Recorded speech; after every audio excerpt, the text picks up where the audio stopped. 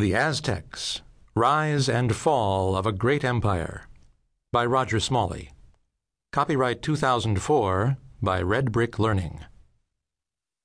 Chapter 1. Search for a New Home. A desert group looks for a new home. These people have put their trust in many gods. They believe these gods give them what they need to live. If they please their gods, they receive what they need. Now they need a new home. Surely one of their gods will show them the way. They wait for a sign. The Aztecs in the Desert. The story of the Aztecs begins in the 1200s. This desert people lived in what is now northern Mexico. Life was hard for the Aztecs. There was little food.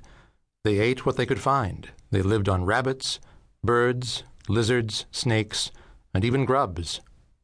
The Aztecs knew which plants to eat as well. Aztec gods. In the desert, water is scarce. The Aztecs prayed to their rain god, Tlaloc, to give them rain. The Aztecs had other gods too. They believed that gods made everything happen.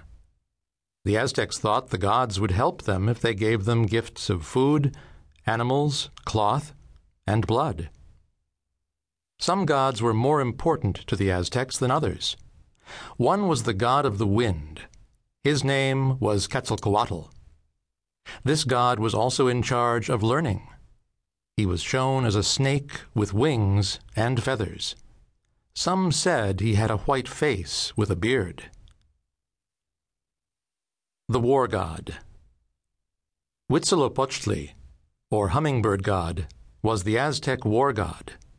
The war god promised the Aztecs they would build a great empire. He promised he would show them where to build a new city. The Aztecs gave the war god many gifts. They thought he liked blood best. At first, they gave him animal blood. Then the Aztecs began to give him human blood and human hearts. Quetzalcoatl is angry. The Aztecs decided they should choose one god as most important. They chose the war god. They thought this made the wind god angry, so he left them and went east. Before he left, though, they believed Quetzalcoatl made a promise. He said that one day he would come back. The Aztecs find a new land. The Aztecs looked for a place to build their city. They came to a valley between two mountains. The valley was filled with many lakes. Other people lived on the shores of the lakes. One group gave the Aztecs land on the side of a volcano. For many years, the Aztecs grew stronger. Then they made a mistake. They killed a daughter of the king whose people gave them the land. They gave her blood and heart to their war god. When the king found out, he sent his army to destroy the Aztecs. The Aztecs escape. The Aztecs ran to the shore of the biggest lake. Using wooden spears and shields, they made rafts. They floated out onto the lake and hid in some tall water plants. The Aztecs escaped the angry king's army, but now they had no home. A war god's promise. The Aztecs prayed to their war god. They asked the god to show them where to build a new city. Suddenly, a huge eagle flew down from a nearby mountain.